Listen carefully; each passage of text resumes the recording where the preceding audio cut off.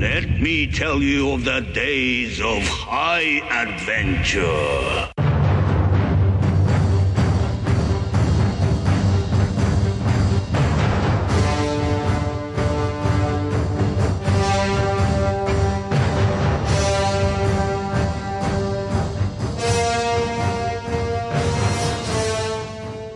What's up, everybody? It's Kevin. And this is John. And this is 6 Degrees of Schwarzenegger, the podcast where we're taking a long, hard look at some of our favorite action movies from the era of...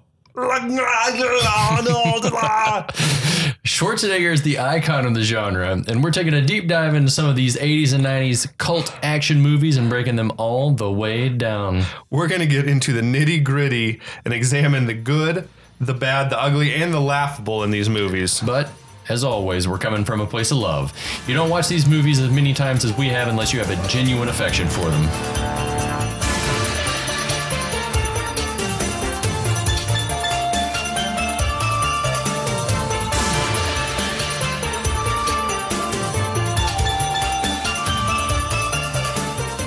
All right, everybody. Thanks for joining us. Hey. I am super excited to be tackling this brand new movie. Oh my gosh. I think of all the ones that have been reviewed on the show to date, maybe of all the ones we will ever do, this is the most quintessential example of the over-the-top 80s and 90s action movie. Now, we're not talking about over the top. No. We're talking about... It's like a truck. We're talking about the 1985 Arnold Schwarzenegger vehicle, Commando. It epitomizes the genre and the excess of that time. Yes. In every way. Top to bottom. It's absolutely incredible. It's directed by Mark L. Lester, who directed Firestarter and then a whole bunch of terrible movies. Some unmemorable stuff. Yeah. That's just, wow. Yep. As we said, stars the man himself, the icon, the figurehead, Arnold. As the unlikely named John Matrix. John Matrix. Never in the history of Earth has there been anyone named John Matrix. Not one time. Honey, don't forget the matrices are coming over for dinner tonight. Absolutely. I mean, No one's ever been named Matrix. If you know anyone with the surname Matrix, please put us in touch with that person. Yes, please. I need to meet them. I need to know what their muscles are like. Yeah, so by this time he'd done Terminator, Conan flicks, Red Sonja, but this was like his first, like, let's put him in a focal point of an action film. Right. I think that you can't call this a film. I'm sorry, I take it back. Don't. It's a flick. I think, the story goes that the head of Fox just had seen, Terminator, as everyone had seen Terminator, and was like, this guy is a phenomenon. He's got it. Like, we got to find something for him to do. Show me all the action scripts that we have, and we'll drop him into something. It also stars some other heavy hitters. Bill Duke, who you may know as Mac from Predator. Yeah, he plays another monosyllabic name, Cook. Absolutely. There's Vernon Wells, who was Wex in Mad Max 2 / The Road Warrior. Do you remember him from Weird Science and Inner Space? Who, Vernon Wells? Yeah. No. Yeah, he was. What was he doing? Another bad guy? Yeah, he was like bad guy roles in both of those as well. He's built to play a villain. Yeah. And he was, if you don't know who Wex is, he was Mr. Pink Mohawk Assless Chaps. And you remember that ass. In Road Warrior. An incredible character. Yeah. Ray Dawn Chong, the Tommy's female daughter. lead. Yep, Tommy Chong's daughter. I don't know if this was her first movie.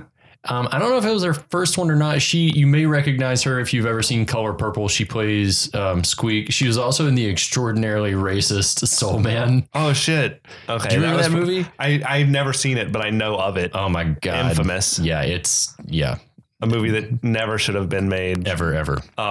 There's also David Patrick Kelly, who I love as Slimeball Jerry Horn on Twin Peaks. He's awesome in this as Sully. Sully, who for the longest time I thought his name was supposed to be Sally, and that it was just Arnold's accent, Sully. And then we've also got Dan Hedaya, who's basically been in every movie ever made. Here rocking a Hispanic accent as deposed military dictator Arias. Oh, and young Alyssa Milano. That's right. She's 12 or 13 here, probably. I think she was probably already doing Who's the Boss I think so, yeah. at this point. But yeah, she was playing John Matrix's daughter, Jenny Matrix. Precocious badass. Written by Steven D'Souza, who you will Here he is recognize again. that name from this That's right. podcast. He's back. Man, this dude was cranking out He's action all over the flicks. place. And the story was from Jeff Loeb and Matthew Wiseman, who wrote Teen Wolf together. I freaking love Teen Wolf, dude. Yeah, it's Michael a J. great Fox. movie. Yeah, that's awesome. Another just seminal 80s movie, but it's wonderful. like this and Teen Wolf don't have a whole lot of like common threads. Yeah. Like as far as what these guys, they either had a lot of range to what they would work on, or they were just whatever. Exactly. It was made on a budget of $10 million, produced by Joel Silver and Silver Pictures, who by this time had done like Brewster's Millions and Weird Science, which had both done well, but Commando was really like the biggest hit they had in the first 2 years, and it grossed over $57 million at the box office. And it features a very eclectic score from James Horner. Yeah. He, of course, is known for Titanic, but he's also responsible for favorites like Braveheart, Glory, and Willow. The soundtrack to Glory is amazing. All those movies are great. But Academy Award winner, James Horner. I feel like he is. I'm not sure. Titanic had to have gotten but one. he's probably in the top 5 greatest still active composers with like John Williams and Hans Zimmer and those guys. Yeah, he's Howard crushing Shore. it. Yeah. His movies are legendary. So there's some preliminary info for your guys' asses before we get started. The movie's short. The pace is frenetic, to say the very least. So we had to pad it out a little bit with some background info. That's all good. That's all good. Let's get to the plot, Let's though. This get plot in is here. bonkers. I just want to, before we start, I do want to like read a little bit. I read you a little bit earlier from this write-up that this dude, Matt Zoller Zeitz, wrote on RogerEbert.com. The opening sentence refers to Commando as being a perfect engine of meaningless destruction. And I think we'll just start from there. Yeah, that is accurate. So we open with a garbage truck rolling through like a suburban neighborhood. Right? You got a guy on either side, like on the back, like you see normally when a garbage truck is rolling Yeah, it's through like a neighborhood. very mundane opening.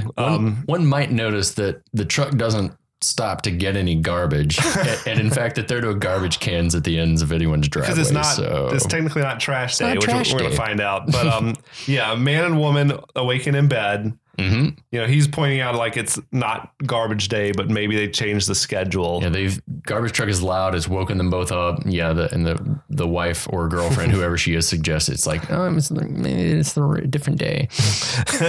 So our guy reluctantly rolls out of bed. I'm like, man, fuck the trash. That's my policy. Like I've woken up mornings and heard the truck outside and be like, yeah, that can wait until next I'm week. not gonna make it. I've never raced out of bed to chase down the trash man. Well, I laughed here because I don't know anyone that keeps a full bag of stinky garbage that has been removed from the trash can and just left it sitting there on the kitchen floor. He scoops up the litter box and dumps the litter box Some in, and then newspapers he's got and some stuff. other trash. I don't know. My I would parents, say, dude, that woman that he was with, though, smoking. she's beautiful. He was like a fairly schlubby dude. Yeah. And I'm like, that's yet another reason I'm not getting out of that bed until it's mandatory. I'm just saying, Jeff and Gina, my folks, would not have tolerated the trash being left on the kitchen floor. It was like that? Yeah, you have to get it outside, man. So the garbage truck's backing into the cul-de-sac as he runs down the driveway, hands full of trash cans. He's chasing after him, and he's like, oh, I was afraid you'd miss me. The collectors turn to the truck and pull out some Uzis. And the one that has been wearing a mask that he removes it and reveals himself to be Cook, Bill Duke's character, and says, "Don't worry, we won't." And they gun him down. And a hail of bullets. Yeah, he's dead. There we go. The pace or the tone of the movie has been set from there. Yeah, he's shot to shit. Yeah, and then just to be sure, And he shoot him walks some up and more. shoots him some more. Yeah, absolutely. They emptied magazines on him. Yeah. So they jump on the truck and roll away. Death number 1. All right. Cut to Cadillac showroom. the salesman there is showing Cook a nice Cadillac. Now, this is American workmanship. The Yeah. Japanese invented that? Bullshit. We did. Well, we lost it for a while, but we got it back. It was kind of weird. The salesman kept calling him brother. Yeah. He's like, oh, look you're going to love this car, brother. He's like, no, you don't want leather. You want vinyl. What are you? You're a vinyl leather or cloth seat guy? Me? Yeah. I mean, I would go for leather if I had my choice. I've Right. had leather before. Now I'm on cloth, and I sometimes miss the leather. But man, when it's hot outside, that leather can be brutal. Yeah, it can be. I live in Houston. I have to use my sun visor a lot. Keep it off. Yeah, all that brother talk. I don't know. It kind of came off as like this dude's trying really too hard to like Maybe. to get down, Maybe. to like talk some jive. But Cook, I like Cadillacs. I like Cadillacs. It was a great line. He cranks the engine up, and the salesman's like, "Yeah, man, listen to that power." And then he's like, "You know what I like best about?" Yeah, he's like, "What's that?" The price. Ooh, yeah. He throws it in reverse and floors it, hitting the guy, busting through like a steel partition in a glass window, and leaving this guy's body, we presume, dead on the pavement. It's like in my mind, that doesn't seem like a mortal injuries you'd get from that. I mean, it would jack you up, maybe break a leg, Yeah. but I just don't see it as being deadly. But I think in that he's dead. Yeah. In the scheme of the story, it wouldn't really matter if he was dead or if he'd just been attacked. It works either way. It would have almost been a perfect murder / car theft if he had not like slung the back fender against that truck as he was trying to leave. That annoyed me. I was like, Really? man, it ruined that Cadillac. Oh. Anyway. And now we're on the pier where we got Bennett / Vernon Wells. yeah. He's like getting on a fishing boat. And we see a side view of Diaz, who's the other hitman from the garbage murder. Yeah. So we had Cook. Now we know that this other guy's name is Diaz. And Bennett sees both of these guys sort of like scoping him out. He smirks at him strangely. It was like a knowing grin. Yeah, it's like... It was Yeah. like either, well, you don't quite know what it means. Yeah. But yeah. So he does a lot of smirking in this movie, Yeah. Bennett. That's his his go-to thing. move. So he jumps in the boat, he starts it up, and he starts to pull away from the pier. Right. And then Cook produces a comically oversized remote control from I don't know where. And starts operating Pulls an the RC car. antenna, pulls the long antenna out, and like, you know, he's getting ready to blow the boat up or whatever. We're seeing Bennett, like, cut to Bennett in the boat. Right. Cut back to him hitting the button, and the boat goes up in like a ball of flames. So that's 3 quick murders by these same 2 perpetrators. Yeah, Something's absolutely. afoot. Something is afoot. These hitmen are killing guys in the greater Los Angeles area. Ugh. So somewhere in the mountains, Kevin, a man is doing manly things. There are boots, there's a chainsaw, there are muscles, which at first I was like, that's not a very clear shot of a muscle. I was like, what is that? What is that? It's just a bicep. Is It's as a close as bulging. you? Yeah.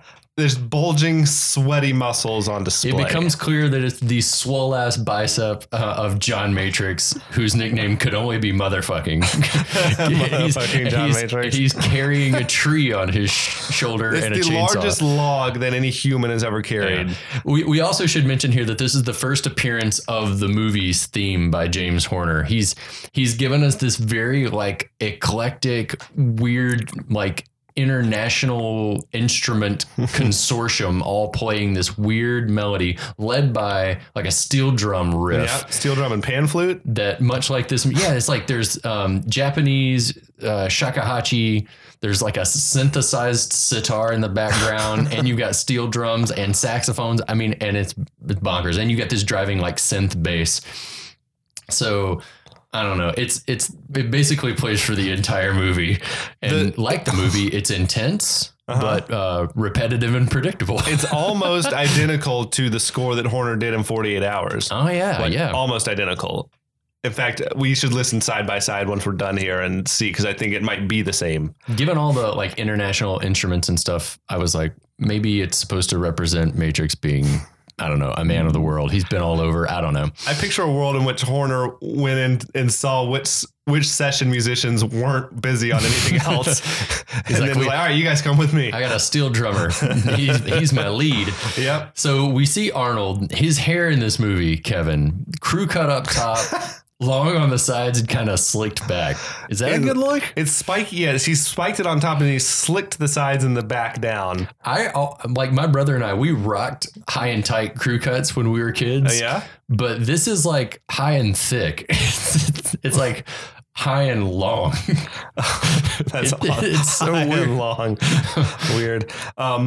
This sequence is basically muscle porn. Oh yeah. Like it's just showing off muscles. I don't even think we don't see Schwarzenegger's face for the first, 30 seconds or so of a montage of muscles. Right. It's basically when he stops at the top of the hill with the log on his shoulder to survey his domain, which is this badass log cabin. Yes. With 3 lit fireplaces. No one knows why. There's smoke coming out of 3 chimneys. That's awesome. Jenny Matrix is a pyromaniac. She's burning everything. It's perched on the side of the mountains in near LA. Yeah, it's an awesome house. San Gabriel Mountains, I think. Yeah, it's Mount Baldy. Yeah. Said. Yeah, I would kill for this spread. Like, it's amazing. It's epic. Dude. All right. So in early drafts of this, before they made it a Schwarzenegger vehicle, it was going to be, this Matrix character was going to be an older guy. Okay. It was written for Gene Simmons of Kiss to star in. What? I don't know why. I don't know how. Gene Simmons had maybe done one other movie. What? At that point, I don't understand it. But I feel like I'm having a stroke. Then they tried to slot Nick Nolte into it. Okay. The idea was that he was going to be more like a retired, like an over the hill ex-military guy. Okay. Yeah. It's fucking bonkers. So, but yeah, the head of Fox said, this guy Schwarzenegger, he's the shit. Let's just retool it. He is the future. The future is now. Exactly. So they rewrote the older guy to be a younger Arnold. Okay. The writer, Steven D'Souza, hooked up with Schwarzenegger and was like, let's go through all the dialogue and we'll make it things that are easier for you to say. Sure. That makes sense. Yeah. Yeah. Because most times studio execs didn't want Arnold talking at all. So the night before filming started, the director, Mark Lester, was having dinner with Arnold, and Arnold asked Lester if he was scared. and Lester said no. And then Arnold confessed that he was terrified. Oh, that's sweet. I think he was nervous. This was he said Arnold loved it because this was the first movie that he was doing where he didn't have to play what he called either a caveman or a robot. I totally get it. Yeah. Yeah. This was a chance where he's like, I get to be a guy with a family and just a real person, like a warm character. What a nice sentiment. What a Can great you imagine story. our muscle man being nervous? I love the thought of him timidly confessing to the director that he's kind of nervous about this. I love that story. Thank you for telling me that. Absolutely. Puts the movie in a whole new light. Doesn't make it any better. It might make it worse. But now we can, if anything sucks, we can say, well, Arnold was nervous. He was just a little nervous. Back on the homestead, though, Matrix is chopping wood, right? And a shadowy figure is approaching from behind, right? So Matrix, he sees the reflection of the approaching person in the blade of the axe. Always keep your axe pristinely polished, very polished, high gloss, high gloss. So he's getting ready to take a swing, and then he whirls around and scoops up Jenny Matrix, his daughter. And suddenly, the beginning of this movie becomes the opening intro section for a family sitcom. Oh, absolutely. It is about a single dad and his daughter. I wonder where mom is. Do you have a theory? I feel like she died. Oh, I know. It's tragedy. Yeah. That's the only thing that really makes sense, I guess. Otherwise, she might get mentioned at least. I feel like she got sick. That's the only thing I can think of. Anyway, they tickle fight. They chase each other. They get ice cream at the Mount Baldy snack bar. Then they practice karate, feed a deer, go fishing. It's all swimming. There's a whole lot of they're living that outdoor California lifestyle. There's something it's hard. I don't read Arnold as a fatherly figure. Yeah, no one does. He's I don't think he was a family man at that point in his life yet. No. So I get it. And he's not really an actor's actor. Right. But he was 37 or thereabouts when they were Right. filming. But yeah, there's just nothing. It's like a big brother, little sister vibe that they have about them, if anything. Yeah. And There's a whole lot of mouth kissing. Yeah, there's some weird like little pecks on the lips. It gives me the same creepy feeling as I see like Richard Dawson kissing ladies on Family Feud. That maybe It's just- don't want it. Yeah, it's just like, no, I'm with you. Anyway. That sequence though is bonkers, dude. Yeah, well, I mean, they're The- very active. They spend a lot of time outside. When they are feeding that deer, that is like, what the hell is happening in this movie? They probably had that deer was like tethered, like chained to They whatever. did a shit ton of activities that morning too. Do you think that was one day? Yeah. That was all before lunch. Yeah, and Arnold had been up since 4 cutting down trees. So Yeah. He likes to get an early start. he gets up early. Well, when you keep 3 fireplaces burning at all You- times, you need you got to keep the you firewood have a coming. lot of firewood. So we cut inside and Jenny is making sandwiches. Sexist. Yeah, no. Well, he gives her chores. I appreciate that. Gives her responsibilities. Matrix walks in to get some juice. Admires a handmade card from Jenny on the fridge, and they get father-daughter kiss number 2. Yeah. Ugh. It's a little weird. And then we get this weird bit where he picks up a magazine and he's reading about Boy George, and he makes this Yeah. like snide remark. They should just call him Girl George and avoid all the confusion. Yeah. And then they try to save it by having Jenny be like, Dad, that's so old. Yeah, it's like an old-fashioned way of thinking. But it's like, this movie wants to have it like that, like where we can say something offensive and then say, yeah, we know it's offensive, but we Cover said their it tracks. anyway. Yeah. He says then that when he was growing up in East Germany, so he grew up Yes. in the communist bloc, he said that the communists said rock and roll was subversive. Maybe they were right. So some good old fashioned Reagan era conservatism here at the top. I like, at least this is a movie where they try to explain where Like why the he Arnold talks like character came from. that. Yeah, Like, oh yeah, he's from East Germany. That's why he sounds like that. right.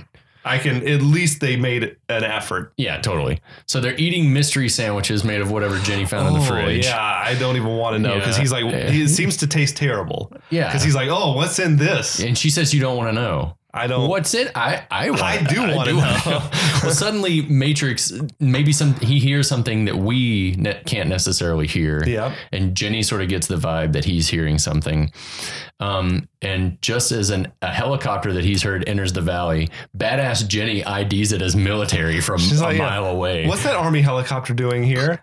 She says, "You're not going away, are you? You said you weren't going to go." And he says, "No, I promised you, I'm never go anywhere." Yeah. So we get the idea that he's had to leave on missions before. So now that's, I guess, our first hint that he's got anything to do with the military or exactly, ever did. Exactly. Yeah. So the chopper lands smack dab in the backyard, and a General Kirby and 2 soldiers, Jackson and Harris, get out and secure the area. Yeah. And Kirby's calling out for Matrix. Yeah. Like, John. Are you in there, John? Well, John stealthily sneaks around behind him, like pulls his disarms him. pulls his pistol out of his like side holster, sticks it in his back, which seems like a very uncool thing to do. Yeah, but Kirby's into it, and he's like silent and smooth, just like always. Which those are skills that Matrix attributes to Kirby. So, Yes. so they've got like a Rambo Troutman thing going on, like right away. Very much so. It continues throughout, actually. I'm glad you pointed that out because Yeah. I had not picked up on that vibe before. Yeah. This movie is very much, it's not, let's just say it's not original. It uses a lot of familiar tropes. Some might even call it unoriginal. We would never deign. Never. So Kirby explains that he's there because someone's been killing all of Matrix. So Kirby explains that he's Matrices, there. man. Matrices. So Kirby's there. He explains because someone's been picking off Matrix. Oh my gosh. Kirby explains that he's there because someone's picking off Matrix. I can't say his name. Matrix's men. Matrixes. You can do it. Okay. So Kirby explains that he's there because someone's been killing off Matrix. It's gonna be good for the blooper line. Oh my God. Matrices team. All right, let's try it one more time. So Kirby explains that he's there because someone's been picking off Matrix's team one by one, despite the fact that they were all given new identities. Yeah. So So There must be a leak. There must be a leak, right? So he's here to make sure that Matrix is safe and whatever. They're going to get him some protection, but they're like, it could be anybody. You've made enemies all over the world. It was like that type of vibe. The whole planet's on the table. We were going to make a normal life here. Now you love this bit. So he said he's going to leave the couple of soldiers behind, and then what's Kirby going to do? I'm going into the city to coordinate with the federal people. Who is that? Who are the federal people? I can't. They're the federal people. Why? It's not even a thing. The federal people. The federal people. It's like witness protection type, like the U.S. Marshals or the FBI. Some government. Shady government organization. The Men in Black. Federal people. I like your theory that was the line and they meant to go back and change it, but it just never happened. D'Souza wrote that in. He's like, I got to research later who it would be that they would go and talk to, and then they just never got around to fleshing that out.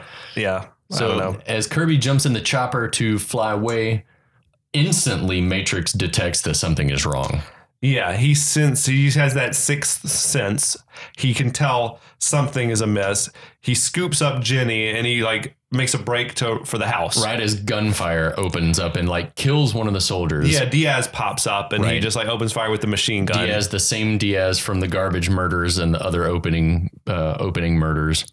Yeah, and so he kills the one soldier outright, wounds the other one. Yeah, Jackson gets hit in the shoulder, makes it inside. Matrix and Jenny make it inside. They said now Matrix sort of falls down on top of Jenny, like they stumble through the door, which I don't think was supposed to happen. And I saw a thing where Alyssa Milano had said that when they were filming that and Arnold fell down on top of her, that she cracked some ribs. That's rough. They should have had a stunt person, no? I mean, maybe if you're not supposed to fall, then you don't think of it as dangerous. Yeah, that's rough. But yeah, I mean, I can imagine she was probably weighed 85 pounds? Max. And had a 250 pound guy fall on her. That's rough. Yeah, that's big time. That is rough. Yeah, so Matrix asks the soldier how bad he's hit. Find out the wound is manageable. And so Matrix says he needs to go get his rifle from the shed. I love how quaint that sounds. Yeah. I need to go get my rifle from the shed. You're picturing a bolt action, like a farmer with his shotgun or something. An implement, something rustic. From the shed, of course. He tells the soldier to keep an eye out. Keep a nose open. That the baddies will be coming.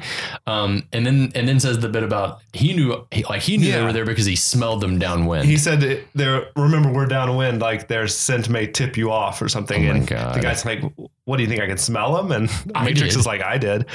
Ooh. Oh, he's good. He's real good at this stuff. Matrix tells Jenny to go to her room and hide. And he runs outside. Apparently there's no one covering the backyard. He should have taken Jenny with him, no? I don't know. Maybe he thought this was for the best. But why is no one covering the backyard? You mean more bad guys or good guys? Bad guys. I don't know. Yeah. No one opens fire when he runs outside. They should have been waiting. Anyway, Matrix goes to the shed and unlocks his safe in the back corner with the combination 1-3. That's it. If you were starting at 0, 00, and working your way up, that would be the 14th combination you try. Yeah. Anyway. So his shed is full of a fucking arsenal. Yeah, it's rad, dude. He's got it's like fucking Charlton Heston's Wet Dream in there. Yeah. He grabs a pistol and the one rifle of many he was thinking about. This is a machine gun, right? Yeah. Yeah. I don't Automatic know. rifle. I suppose it is a rifle, technically. Back in Jenny's room, somebody in boots comes in the room and all we see is that she's under the bed and then the vantage point is that we see the Kinky boots coming in. Yeah. Meanwhile, Matrix runs up the roof of his house. Yeah, he somehow can jump straight up on the roof. He's running across that kind of Spanish tile. Maybe he designed it like that. I don't know. Easy access from outside from the shed to Jenny's room. Yeah, easy. No, I can't imagine, but it doesn't seem like he's meant to be running across the roof. Well, the layout of the house vexes me. Well, John Matrix built it, so he built it by hand. Yeah, from trees he cut down. Yes, he's hand hewn. Yes, I'm with you. That house is custom. That's a Matrix original. When he opens the door, the wounded soldier dead body has been propped up there and just falls out. They took the time to do that. It's a great comedic the bad guys effect, did. And as he enters the room, Diaz is sitting in a chair with the card from the fridge. Aw. Nice touch, though. Diaz, he tells him, hey, Matrix, we've got your daughter. Right. You're going to work with us or we're going to kill her. Sucks. Right. Matrix is sort of, he's halfway listening and he peeks out the window and he sees a couple of vehicles driving off It's a down the road. Mercedes and an 85 Chrysler minivan. Yeah, it was. I mean, that was state-of-the-art minivan at the time. Yeah, it was. Of course. And that's when Diaz says, if you want your kid back, you got to cooperate, right? Wrong. Bam, blows him away. In the head, one shot. That is a risky move, right? For Matrix, like you yeah. may not catch these guys, and that was your only lead. Your only link. Yeah. Also, that was the first of many kiss-off lines from John Matrix. Oh, dude, yeah. Is the first inkling that we get that he doesn't fuck around. The first in a fiesta, a parade of kiss-off lines. So he scrambles out into the driveway to his truck. It's a sweet ass Chevy Blazer, I think. Yeah, it's blue. It's awesome. Fucking awesome. He's expecting I'll just hop in my truck and chase those guys down. But they've they've disconnected his battery. It seems like cut his brake lines. It's all kind of jacked up under the hood. They're just wires randomly hanging out. Yeah, just loose wires. He does not care, Kevin. He doesn't let that stop him. No. He just pushes that bitch a la Hercules to the edge of the mountain. And it is not a smooth ride down. How many of those cars do you think that they wrecked or flipped? Oh, man. Half a dozen? Maybe. The bounces that thing is taking is ridiculous. When he's pushing that thing, I feel like that's that's not the first. That's the second, feat of strength. Yeah. That we've seen from him. Of strength. He's got feats of strength throughout this film. He's carrying the log earlier. Now he can push a vehicle. Absolutely. This is the tip of the iceberg for the things we're going to see him do, though. Right. But yeah, he is rocketing down the side of the mountain. Not slowing down. And we hear from the bad guys in the car that he's coming at us. No brakes. Yeah. So he misses them on the first pass. Rolls right back. Rolls right by him. And it's that's that. But all you got to do is keep the car pointed downhill. The thing was so the Mercedes and the van, they hit a switchback. Right. And they're coming back, but Matrix has got to be going a lot faster down that mountain. I think he would have already passed the next place to intercept them. Probably. By this Since point. he can't slow down. He can't slow down. He's going what looks to be 30 or 40 miles an hour. It's insanity. He's It's craziness. Bouncing hitting tree limbs and everything like that. It's a good advertisement for the Chevy Blazer. Yeah, that thing had some suspension on it, didn't it? Yeah. Suspension of disbelief. Which is what you have to love this movie.